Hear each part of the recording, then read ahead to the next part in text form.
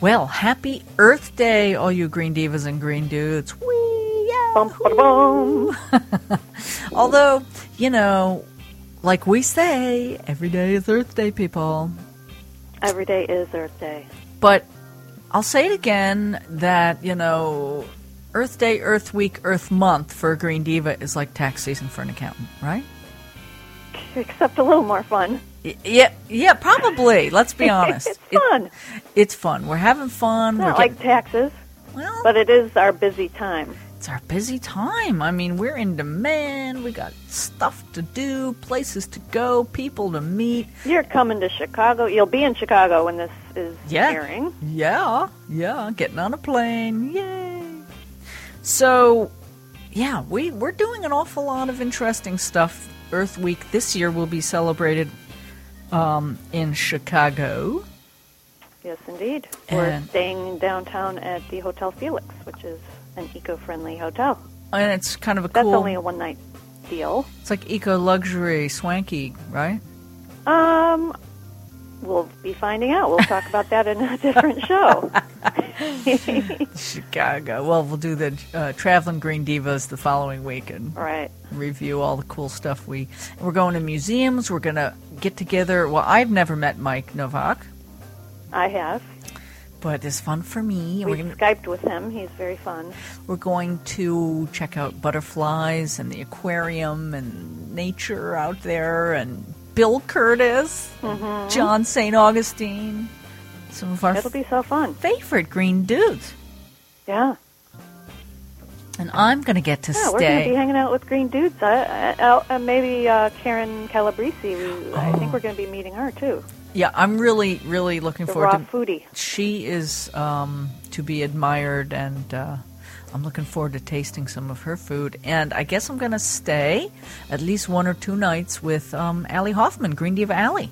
I know. She's right across the street from me. She has 3 dogs. You'll be checking out her gardens. She's our resident she's got a great garden. Gardener, Green Diva organic gardener. So that's going to be all very, very exciting. And this show today is chock full of really fun stuff.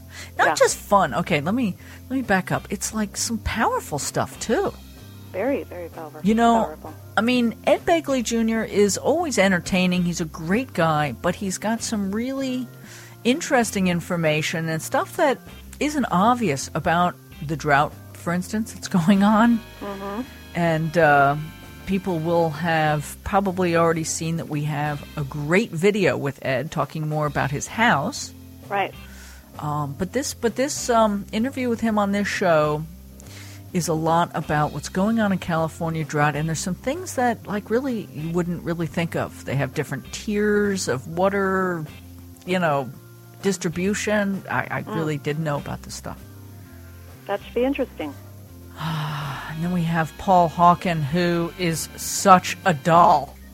Can I just be like a groupie, a Paul Hawken groupie? I think there's a few people we could hang out with quite often. Yeah. I'd be a groupie of Ed's and Paul's, and I could come up with a list. Yeah, I know. Keep me busy all year. Yeah, and weren't we just like groupies when we met Ed finally? Oh, we were. We were really ridiculous. He's like, okay, go home now, girls. We love you, Ed. So Paul Hawken is just, we've been quoting him in some very, really intense, great quotes on some of our memes. Mm-hmm. And, I've always just thought of him as this sort of wow, kind of inspiring eco-activist, guru-ish guy, Mm-hmm. And he's such a nice guy, so accessible, and we had the most amazing conversation, which you will hear later in the show. He was an activist. He actually worked with Dr. King on Dr. King's team back in the civil rights movement in Selma and the march. And really, that obviously set the stage. He was a young man for future activism that he comes around to the environment and other things. And like us, he sort of ties it all together. It's all important. Right. Whether you're talking about chemicals and organic gardening, organic food, or human rights, It's all interrelated. So, well, funny you should say that, because one of his quotes that we have in a meme is, this quote says all of that. All is connected. No one thing can change by itself. See? That is a quote by Paul Hawkins. That, and I didn't put two and two together till I was talking to him, and he really, it obviously is just woven into the fabric of his philosophy, and so it was a really interesting conversation, very inspiring, of course. And then we have an eco-sexy segment, right, about Earth as partner? Yeah, if you love Earth so much, why don't you marry it? That's right! That's actually what it says in her post. I know. Which will be going up. I love this woman. She's so interesting, and I loved this segment. Was so far out in some ways, but yeah, you're gonna be wanting to listen to this one. Yeah, I can't wait to hear that one. Yeah. Oh yeah, you haven't heard it yet. No, I was just kind of reading through her blog, which isn't up yet, but it will be when the podcast is available. We'll be posting that. So now you were going to do a My Earth 360, and we said, let's just talk about it up front. Just talk about some things you can do for Earth Day to celebrate. I mean, it is a time of celebration. Let's celebrate the Earth and, our ability to nurture that. So let's each throw out some things, but you had some things specifically that you were ready to talk about for the My Earth 360, so you start. Well, one big thing is that there's 750 million people that lack access to clean water, and that's like 2.5 times more than the U.S. population. That's just not okay. No, so it's a humanitarian thing. It's an Earth Day thing. You can give water for life for probably under $100. I think in some cases it's like $5, $25. With organizations like water.org, I mean, that's one big one that pops into my head. Yeah, pretty soon they'll be funneling, help to California. Right, exactly. So we don't have a lot of time left, so I want to just kind of move through a couple of things. One thing I want to just encourage people, and every year I write this around Earth Day, and it is to just take some moments, many moments if you can, throughout the day, even if you're busy, and try to connect to the Earth. Right. Close your eyes, take your shoes off and walk in the grass, sit by a tree, admire whatever nature you can see around you, and realize that the Earth is, I love that idea. A huge nurturing source for us, and I think getting in touch with that, even if it's just for a moment, is probably valuable and really helps you get perspective on why we do what we do. Right. Yeah, and on that note, so that future generations can do that very thing, think about planting a tree. Aw. Yeah. That's right. It's also Arbor Day around now, too, right? Oh, yeah. I think that is on Friday, I want to say. Trees also help combat climate change. They clean the air. They provide oxygen. And they even reduce violence, which ties into what you're talking about. People need nature. I know that Lynn will write. We're going to write a nice post, aren't we, Lynn? Let's collaborate and do that, because we have to end this so that we can get on with all this cool stuff that we've just been talking about. All right. Well, happy Earth Day. Happy Earth Day, everyone. Every Green Diva needs a sidekick. At the Green Divas radio show, they're called Green Dudes. Time now for a deeper shade of green from a guy's perspective.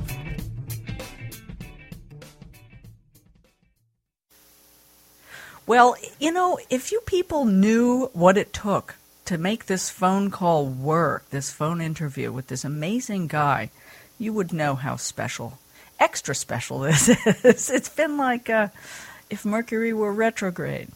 But I didn't give up, because I'm such an admirer of this man and have been for a long time. And I'm guessing you will know of him and you will know of his work for sure. Paul Hawken is And we've quoted him. He probably doesn't even realize that. We've quoted him on memes, making points on our Green Divas stuff. He's an activist from way back. He's an entrepreneur. He's a journalist. He's an author. You've heard of Smith & Hawken, Erewhon Foods. The list goes on and on and on. But I just want to get into talking to this inspiring man. Hi, Paul. Hi, good morning. Thank you so much for, being flexible and patient as we work through making this phone call happen. Yeah, as long as your listeners understand that I wasn't recalcitrant. It wasn't me. Oh, no. Yes. No, please, God, no. No, it was like this comedy of, things, but it was funny. So anyway, you had to be there. So one of the things, as I was kind of reading up, and, I thought I knew about Paul Hawken, and I'm reading up and I see that he was really present. I mean, very present, and I think as a journalist, during the civil rights movement with Dr. King, and wow, we started talking about that before we were recording, and you had some interesting things to say about tying it in. And by the way, this will be airing on Earth Day, so we are sort of tying it in. So, yeah, tell me about your experience working with Dr. King and the movement. Well, I was went down to Selma, Alabama, and before the March on Montgomery, and it was sort of all hands on deck. At that time, there wasn't that many people. And so I was asked to be a press coordinator, which just to register the press, and it turned out that I was doing interviews by default, but with the press. But so I was basically a fly on the wall for the March on Montgomery. And then when the march started, then I was a marshal, which means you had an orange thing on, and you were trying to organize what happened in Montgomery, because by that time 100,000 people had come, and famous entertainers and movie stars and things were there the night before the march, entertaining the people on this rainy, wet, sodden high school playground, where we all camped out and gathered and slept in the rain. Wow. Before the march in the morning. But I did get a chance to really spend a lot of time listening to some of the great orators in the civil rights movement. Certainly, Martin Luther King was one of them, and if not the best. But Jesse Jackson and Albert Abby and so many others. And it was just a fantastic experience for a white boy from California, I'll tell you that. And call and response, Baptist church, it was like, whoa, you knew something was happening. I mean, it was so crazy in the town, the tension, the anger from the white people. You didn't even dare to go into the white section of town. I mean, you were safe in the black section. I mean, as a white person, you were safe in the black section of town. You were absolutely vulnerable and game when you were in the white part of town. You mean even as a white person, if they knew that you were working on the civil rights movement, you were like a target? It's even more. They could tell a block away that you were working for the civil rights movement. They could just see it. Yeah. They could tell you were an Easterner, Northerner, outsider, that you weren't a Selman and an Alabama. And it was crazy. They would come right after you. I mean, it was... So how threatened were you? And were you actually physically threatened? Mm-hmm. Mm-hmm. Wow. Yeah, there, and then I came back and then worked for Cora as a photographer. And so then, as a photographer, I was oftentimes right between the marchers and the people yelling epithets and screaming and threatening. And so sometimes they would go after the photographer. And we were shot at in a car. We were chased. We were arrested. I was the first person who went into Meridian, Mississippi, where those three young workers were tortured and killed, Schwerner, Cheney, and Goodman. And then John Doerr, who from the Justice Department got an injunction against the Ku Klux Klan that they could no longer march with hoods. anonymously, and I was sent in to photograph them on that fateful day, and so that was another rough day for me. Wow. Because they hated me because I was photographing them, and so they beat me up and stuff. So, and then after they beat me up, I was arrested, of course. Oh, lovely. So you get beat up and then thrown in the pokey. Yeah. And that night they put gasoline on the roof of our quarters, and they didn't get a chance to light it, but we could smell it, and they were going to burn it down. So when you get a chance to really see human nature in its, kind of most divisive, confused, hate-filled form, it's actually very interesting because it sounds strange when I say this, but it's within all of us. And I believe it. Let's be real. And it's everywhere in the world, and you can just see how ignorance foments attitudes and opinions and beliefs, that are so off the mark. And this applies so much to the environment, to climate change, to Keystone XL, to so many of the pressing issues today are still, it's the same mechanism of confusion, of ignorance, and people acting in the worst interests. And so all the white people in the South who were suppressing and oppressing black people and anybody else of color, for that matter, were hurting themselves. Yeah, they were trying to destroy an amazing resource, which is these brilliant, talented, creative people that we call African Americans. But I mean, that's who they were. Well, and they were extraordinary. And as all people, when they have a chance to, be fully human. Well, you'd like to believe that, just like we all have that kind of that potential for hatred, ignorance, and violence, we all also have, and so do they. Those very people, have the same potential for love and healing and enlightenment. And so I'd like to believe that they were really just mired in fear, and that same kind of categorization could go on with sort of the coal rollers and the deniers here that really, I don't really understand why they're afraid. I mean, to some degree, it's just this sort of cultural, I don't want to change my stuff. Well, I think fear is fomented by politics, and politics greed paid for by business. Yeah. And this morning on Face the Nation, Marco Rubio, who is running for president, was asked about his statement that climate change was not human cause, and what he said was that he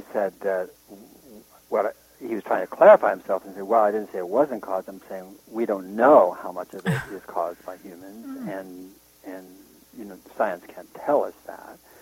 And he said, but what I can tell you and do know, that those people, whoever they, those people who want to do, cap and trade and this, to change, the situation, do not know and cannot tell us when it will change and how, and they will destroy the economy of this country. That I do know. And so there you have somebody basically using the threat of insecurity, economic insecurity, as a wedge issue to marginalize science and those who care about the very thing that he is saying will happen, the very thing will happen if we don't pay attention to climate change, which is jobs will be destroyed, farms will be destroyed, lives will be destroyed, communities will be dismembered.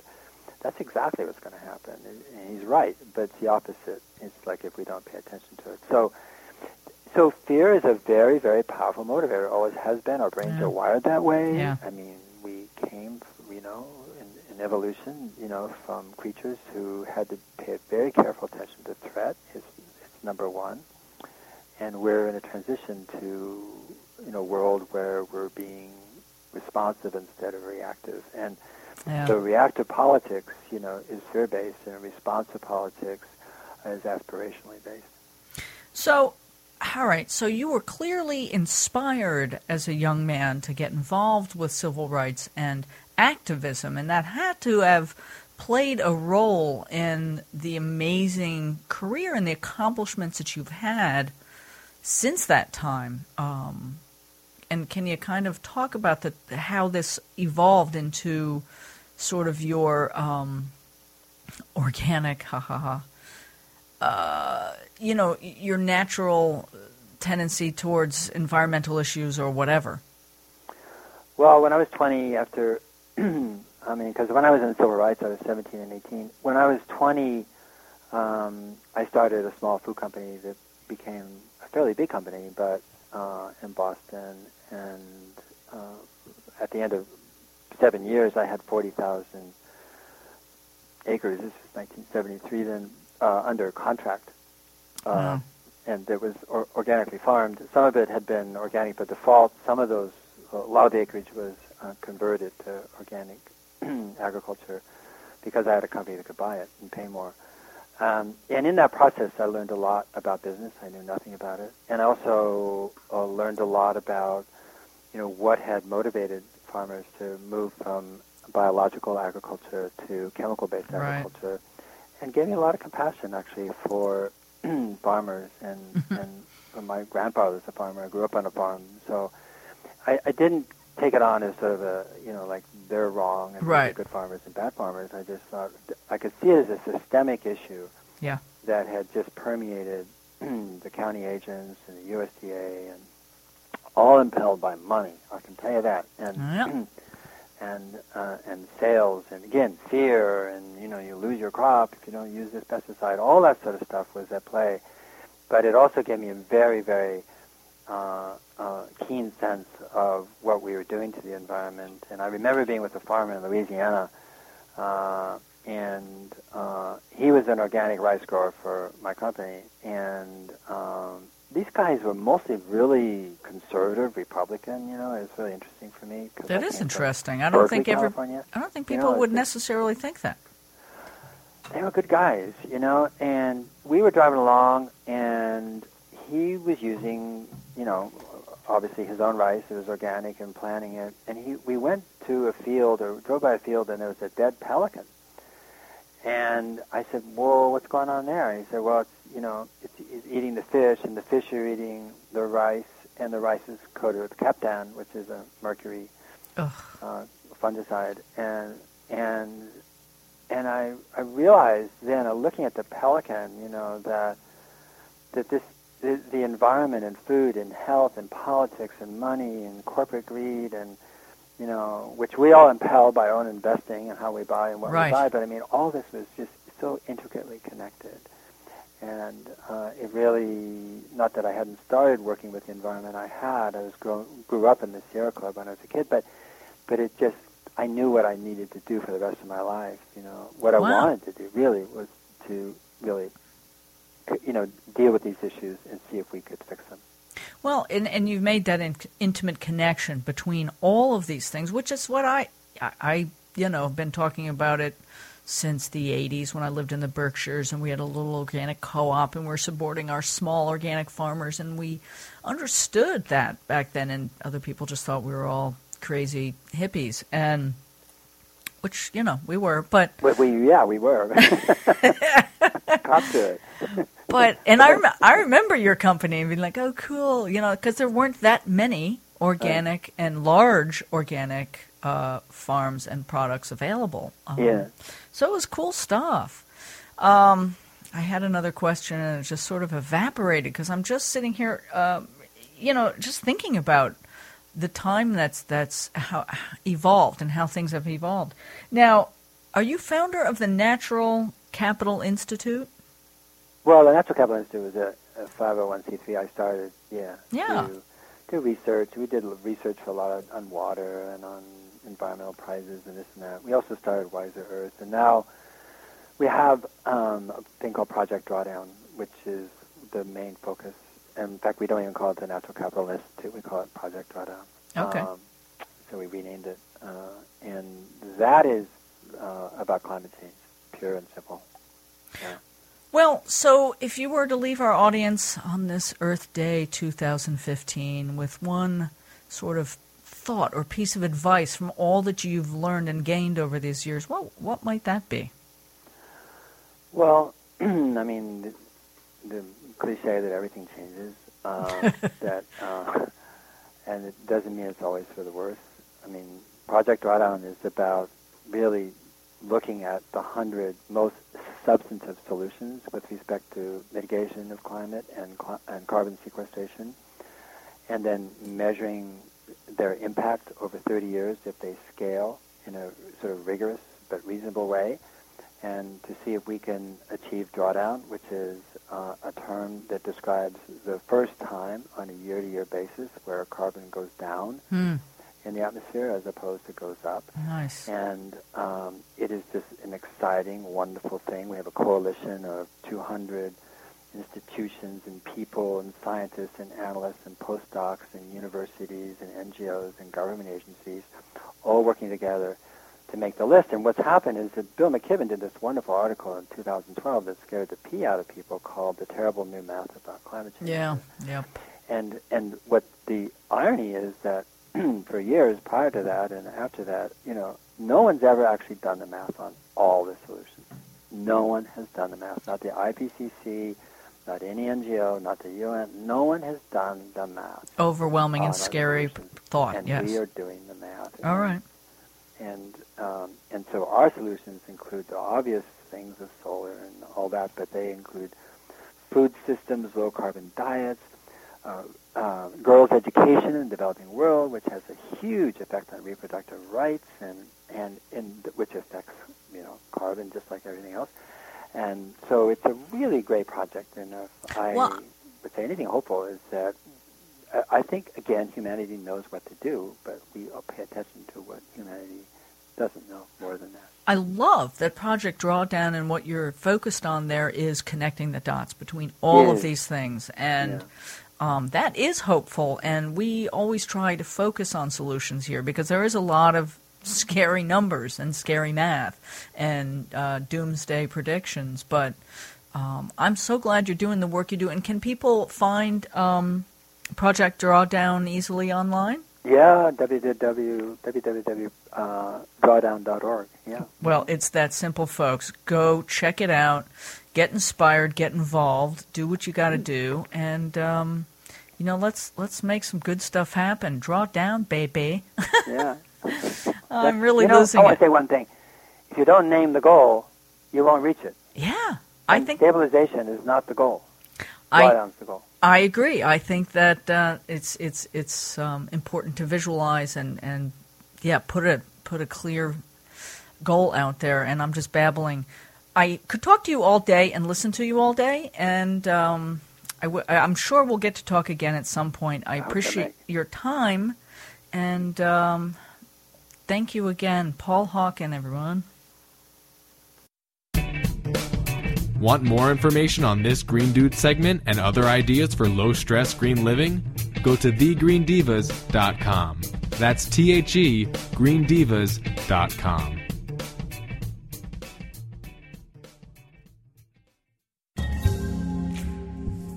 Being green can be so sexy. Well, at least you can be sexy and keep it green. Check out the Green Divas Eco-Sexy podcast for ways to keep it green in the bedroom or wherever you like to have sex.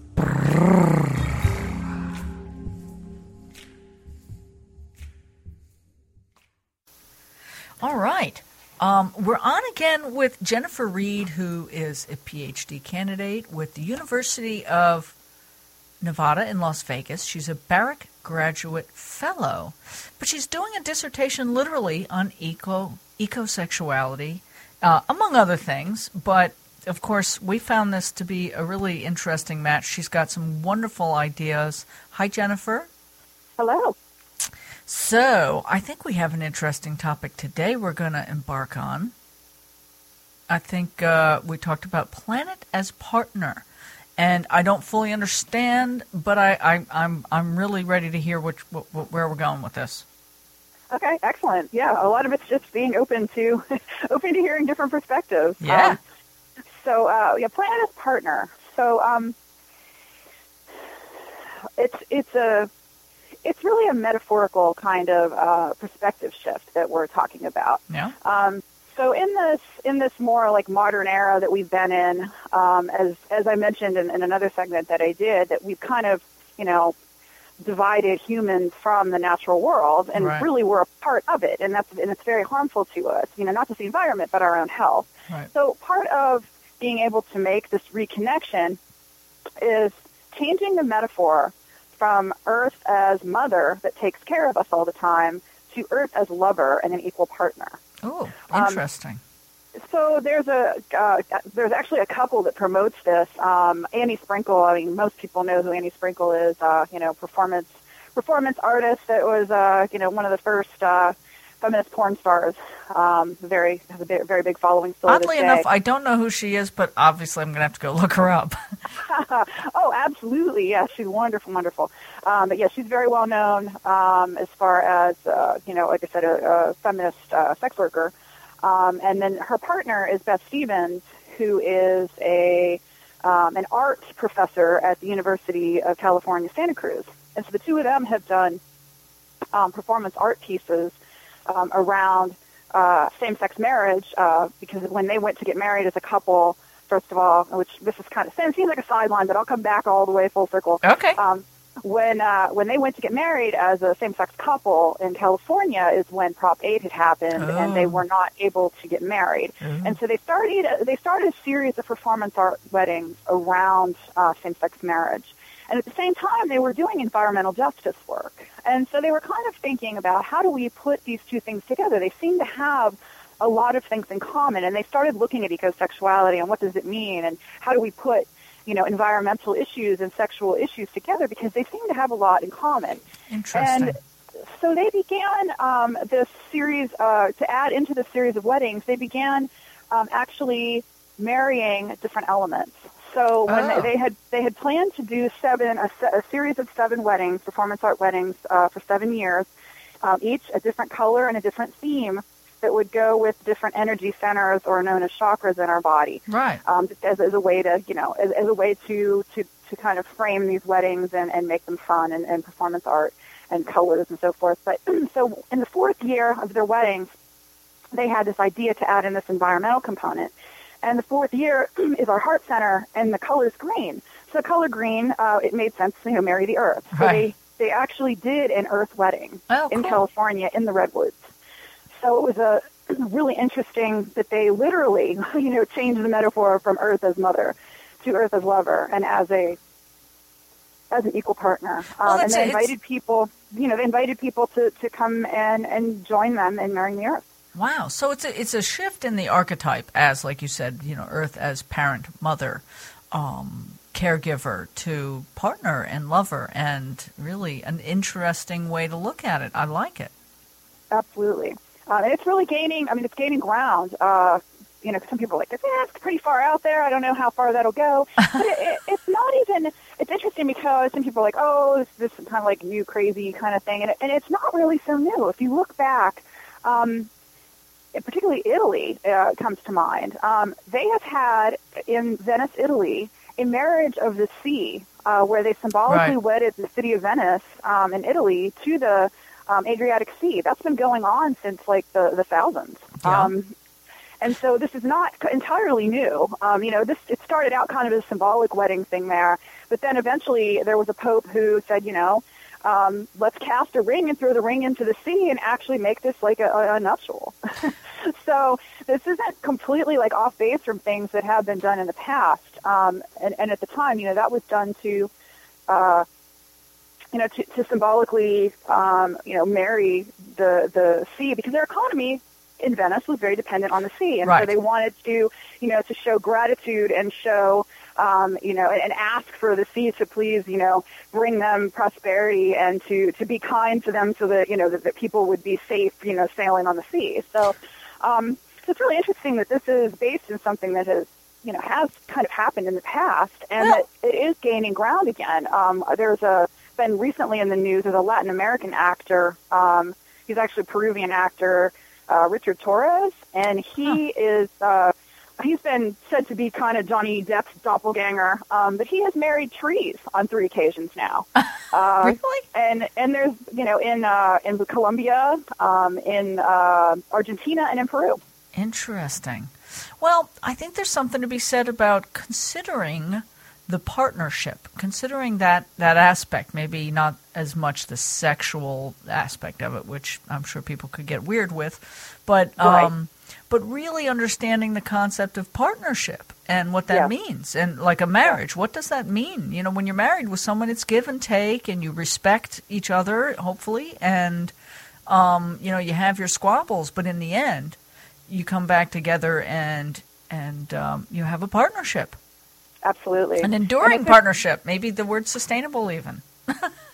Right. No, that's very true. And I mean, and even the thought of, you know, if you love your partner, you want to protect your partner, you know, and it gets away from this, you know, the earth is tired. We've taken a lot from the earth, and it's time to maybe give back a little bit. Aw. Well, Jennifer, as always, very, very thoughtful, and I'm looking forward to continuing having conversations with you. You know, keep up the good work. Thank you so much. I would love to speak with you again. Thank you for the opportunity to be here. Thanks, Jennifer. Turned on yet? Well, go to thegreendivas.com. That's THE, greendivas.com. To learn more about this Green Divas Eco-Sexy podcast and find other low-stress ways to live a deeper shade of green.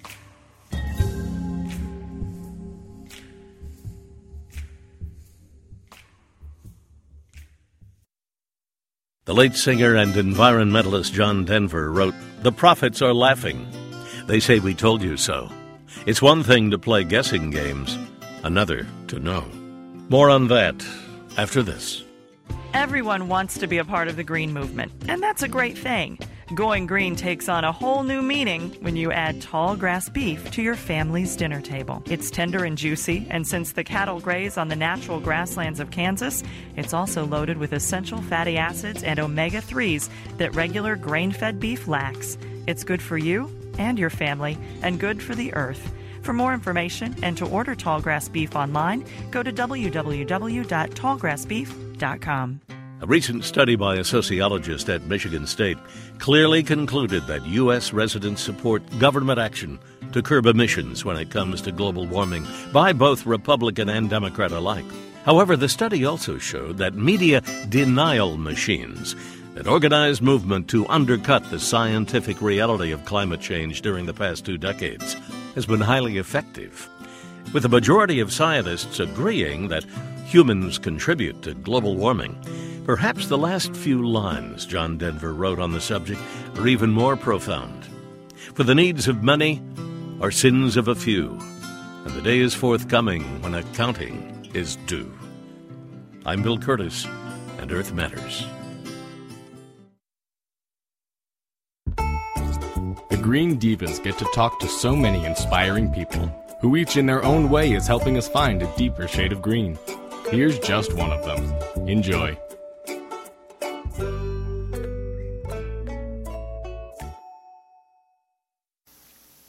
Yay! It's our annual Earth Day special, and it's becoming a thing that Ed Begley, our favorite green guy out on the West Coast, is calling us. Hi, Ed. Hey, Megan. How are you? I'm great, and I'm like, I feel like we're really buddies now because we got to play with you out in the West Coast and see your cool new house. We got to hang out. It was nice. Yeah. It was a lovely time we had together, and I'm grateful for it. Well, you know, it's funny how, like, you can get to know someone in this virtual age fairly well. Like, I think, you know, we're friendly, but we had never met in person all these years, so it was really exciting for us, and we got to ride in your electric car and go see your gorgeous house that's really coming along, and Lynn climbed up on the roof. I stayed below like a wimp. And we're going to have, for everybody listening, there's a little fun video, and Ed does a nice little interview, and we get some pictures of his new place. And we got to meet Rochelle very briefly because she's a busy gal, too, running to and fro. She is that. So, anything, since we last saw each other, are there any developments in the new place that we should hear about? It's moving along very nicely. All the scaffolding is down because all the exterior is finished. The wonderful stucco work is done, and it's painted, and the outside looks like a very nice home, like what it is, a beautiful French Mediterranean design home by the brilliant William Hefner. So wow. That's really gorgeous now. You can really see what the home will be. Inside, we made a lot of progress since you were last there. All the recycled, indeed reclaimed wood is stacked up inside the house. That's from old barns or buildings. And is that stables. For flooring and or kitchen? Flooring. Yeah, okay. Just flooring. Flooring Wow. only. We'll have a beautiful recycled wood floor, and no trees were taken down. We instead got from North Cal Wood Products up there in Ukiah, California. Nice. Has the best kind of recycled wood. They go and they make arrangements with people who are taking down a barn or an old building and go, hey, we need that oak, we need that redwood, we need that material, and they go and get all kinds of different woods. And so I'm going to have a beautiful oak floor without taking a tree down. Well, I'm hoping to be out there again in a couple of months. I have some things cooking, so I'm going to hit you up again if you're not off traveling somewhere shooting some fun, exciting TV or film. So you're most welcome. Hopefully. And you'll also see, well, you can see right now, nearly all the drywall is done. We've left a few places undone as we're waiting to do the penetrations in the roof for the solar racking. The solar racking has just, I think, Thursday or Friday been approved by the city, the design for the solar rack. Wow. So that's, once we do that rack up in the roof and we can do penetrations through the roof, then we can insulate around all that stuff that's now completed and bolted on the exterior second floor ceiling, and then we can insulate and drywall that. But 90% of the drywall is done, 95% of the insulation is done, and they're doing the tape and mud of the drywall in most rooms now. So it's starting to look, with a hardwood floor in, it's really going to look like a house. Oh, yeah. That is significant improvement. I mean, because it really looked like it was forming, but it was a construction site. Yep. It's looking less like that every day. So cool. So now, one of the other things we thought we would talk to you about that we were kind of astonished just before we left to come out there, a month ago, I'd say, all this news about like California only has 1 year left of water and all this news was coming out. So we get there, right? And we're asking people just randomly like, gee, are you concerned about the water out here? And they're like, no, not really. And I'm like, really? Okay. And down in Del Mar, they're watering the lawns everywhere. And I thought, what the heck? So tell me what your take on it is. Well, people are woefully unaware of it because of the fact that they just turn on the tap and it still comes. And their water bill has been high in recent years, but not so much it really, kills somebody. Yeah. There are low-income people that are hurt by it, of course, and but most people just go, hey, I'll pay a little. It's $20-$30 extra every billing cycle. I can live with that. But that's gonna end very soon, that kind of modest increase in your bill. Yeah. If you hit the Tier 2, or I think there'll even be maybe a Tier 3 water system, we'll see about that for a lot of municipalities. You really get hit for that water use. So now, a lot of people are wisely taking out their lawns. Explain what Tier 1 and Tier 2, what does that mean?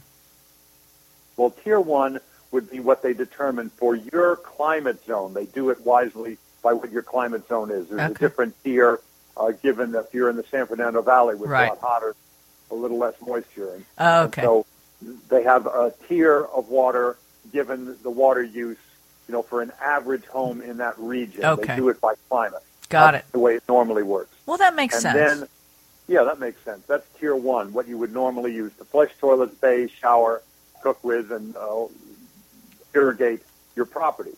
But now they're really trying to discourage people from having lawns because we don't live in a region we can afford to use all that water. That water that's come great distances at great environmental cost is chlorinated and treated, delivered to a house like drinking water. Yeah. We're using that for our lawns.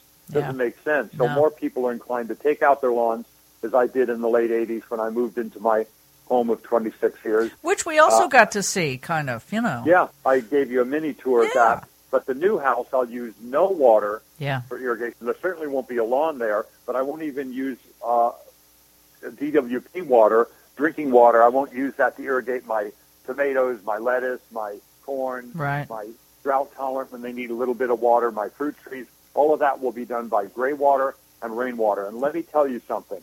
I've put in a 10,000-gallon rainwater tank, and even a lot of good environmental friends were saying, Ed, 10,000 gallons, really? Yeah. You will never. We're in a drought. Anybody did you get the memo, Ed? 10,000 gallons. You're never going to fill it up in a drought. You crazy?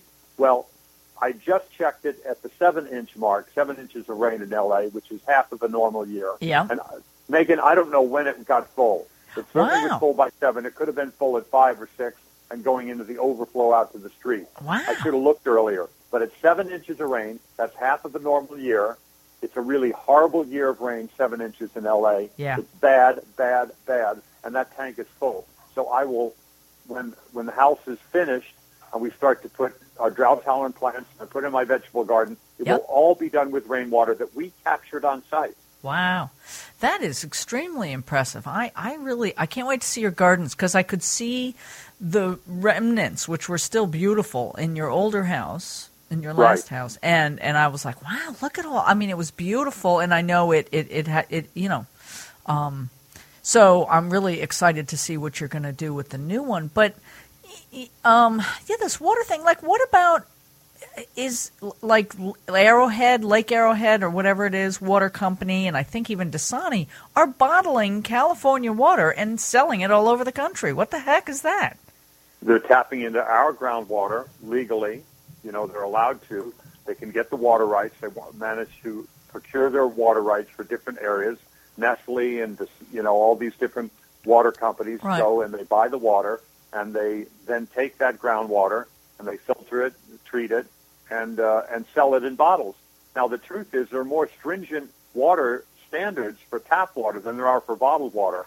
There's not a lot of hoops you have to jump through to determine how clean bottled water is, but with tap water, there's a lot more. Tap water is better in a lot of places than it is, you know, paying for this more expensive than gasoline, the fancy stuff. Yeah. And that groundwater should be saved for, like, now when we need it. Yeah. When the water isn't flowing as much, we should have that bank account in the groundwater. So besides people doing what I'm doing, and I encourage people to collect their rainwater, we need to, what we're not collecting in tanks, we need to let permeate down through the soil, to percolate down through the soil to the groundwater, you know, the water table, and to fill up those aquifers so we have water to draw upon. And it was a wonderful image and a wonderful photo op that Jerry Brown, our governor, did recently. He was out there with a huge pole that they use to measure in this area for the snowpack, so you can get that snow that melts during the spring and the summer, and it slowly releases in the streams. You can easily capture it. It was barren. It was brown and dry, and there wasn't an inch, there wasn't a lick of snow on the ground in this normal place where they measure. That's scary. That was very telling. A picture often gets a lot of people's attention. So more and more people in L.A. are taking out their lawns. But the big one that we have to address is, of course, agriculture. Yeah. You know, you don't want to be telling people what they can grow, but is it the right place to grow almonds on the west side of the San Joaquin Valley where it's so damn arid? Yeah. You know, that may not be the best place to grow that. Yeah. And, you know, it's like 1 gallon of water per almond, and a lot of them are shipped overseas. It's not like we're all eating them here. We're eating all of them here. You know, we have to consider that. It's upsetting because, of course, I love almonds, ahead. and it's just making me sad because when I'm learning, you know, all these statistics, and it's upsetting and shocking, and I guess there's a lot of people that still don't understand how much water it takes to grow certain things. But how about this issue of, like, okay, so there's all this agriculture in California that we all rely on all over the country, but all of the pesticides and fertilizers, the chemical ones that are being put into the soil and the vegetables themselves or the plants, and that's soaking into the groundwater and the aquifers, right? It is. You know, there's other ways. We have used pesticides for many years, and many of the more dangerous ones have been banned, of course. Still, we're using a lot of it. It turns out you have to run faster and faster on the pesticide treadmill to just stay in place. Before, you know, we had pesticides and herbicides and fungicides. We would lose 1/3 of our crops to pests that were undesirable. 1/3. Wow. And what amount do we lose now with all the pesticides, herbicides, and fungicides that we put on? 1/3. Yeah. Oh, so right. Yeah. If we're putting all that stuff on it. Yeah. And there's other ways. There's integrated pest management. You know, there's lots of ways to do biological controls, to do things that are, in my small-scale kind of farming, what I just do soapy water with cayenne pepper and things like that. It keeps a lot of bugs away. Yeah. And there's many large-scale options to people. People who are legitimate, large-scale or medium or small-scale farmers that are growing our food for it. God bless them. I don't want to come after the farmers and denigrate the farmers. They are feeding the country. Yep. But we have to make things easy on them. But they need to be as efficient as they can. We really need to think where we're going to grow almonds, where we're going to grow rice. Is it the right region for it in the west side of the San Joaquin Valley? Right. You go up further north, you get up near Redding and places like Lake Shasta kind of area. You get up further north there. Maybe that's a better place to grow some of these crops. They have more rainfall up there than they do further to the south. You have to start thinking about that because you can do that. It's a free country. You can grow almonds there, but it's not like a field you can lay fallow if there's a bad year and you don't get your water rights from the allotment. You don't have the proper ticket in line, like a ticket in line at a delicatessen. Who's got number 7? Okay, number 8. They got people that have had these water rights since before 1914. Yeah. And they have the senior water rights. And other people come in, hey, I want a ticket in line. Well, you got number 274. And you're shocked that you're not getting water because we've been in a drought for 10 years. I don't know. We have to balance that out. Well, and this is the UN's Year of Soil, and it makes me think about, I know we're off the water thing, except that all I keep thinking is that for what little water is kind of getting into the aquifers, because you all don't get much rain. There was not one drop of rain for the 16 days we were out there. No. And so what little water you get, you don't need chemicals in it. You don't need toxins in it. I'm just saying, come on, people. There's 1,000 reasons why all of it has to happen. But I love your suggestions, and I had met a couple of people who talked about, getting rid of their lawns other than you, which was kind of encouraging. Right. Because I was shocked at how many people were still watering their lawns, which, of course, you have to do if you really want a green, lush lawn. Yeah, I got rid of mine the day that I moved in practically back in 1988, and I was very happy to do it. I had a beautiful front yard for those many years, and without wasting all that water. Yeah, and then you don't need all the chemicals and pesticides or whatever. Even if you do the organic stuff, it's still a lot of work to do it. And why not grow stuff or put in things in your, I suppose. What did you put down in your lawn, or what are you putting down in your new lawn? Or what would be your lawn? There'll be a lot of pavers, permeable pavers. There you go, yeah. Where the water can percolate down. Right, rocks or pavers. Some of the hardscape will go to the tank. There'll be some drought tolerant like Ceanotheus and Toyon and California Native Plant Society stuff. And then there'll be stuff that requires some water. Yeah. Trees require water. But I'm getting my tree water from gray water exclusively. The gray water will lead to the trees.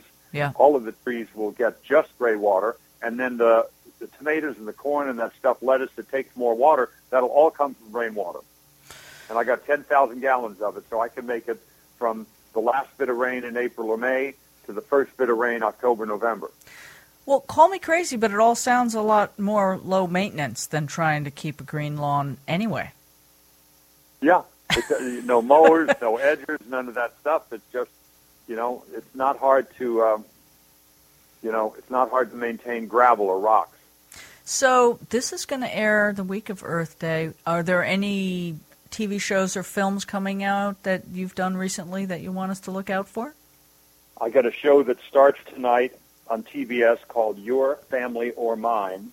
It's a very funny show, a comedy on TBS, and that should be very good. Cool. And then I've got a show that I'm doing with Patrick Stewart and Jackie Weaver called Blunt Talk. Yeah. That'll be on Stars, and that's also a very good show. So I'm very lucky to have a couple of shows to keep me busy. Well, I love seeing you. It's very exciting. Not only you're a great actor, but it's just a lot of fun because it's like, oh, there's my buddy Ed. And right. And it's always a joy to see you and talk to you. And so I think you're going to stay on the line and talk to me after this, but I want to just tell everybody Happy Earth Day. And Ed, thank you for coming on again for our special Earth Day show. Happy Earth Day to you, Megan, and all your listeners. Hope you enjoyed that as much as they did. Please visit thegreendivas.com. That's THE greendivas.com for more fun podcasts and information on the Green Divas and low-stress ways to live a deeper shade of green.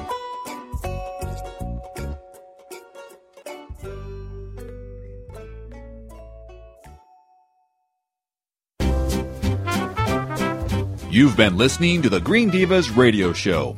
Be sure to look for this and other Green Diva Network podcasts on iHeartRadio, Stitcher, iTunes, Swell Radio, and Spreaker. Get social with the Green Divas on Facebook, Twitter, Instagram, and Pinterest. Subscribe to the Green Divas YouTube channel to watch them in action. And for all the latest good green news, visit thegreendivas.com. That's THE greendivas.com.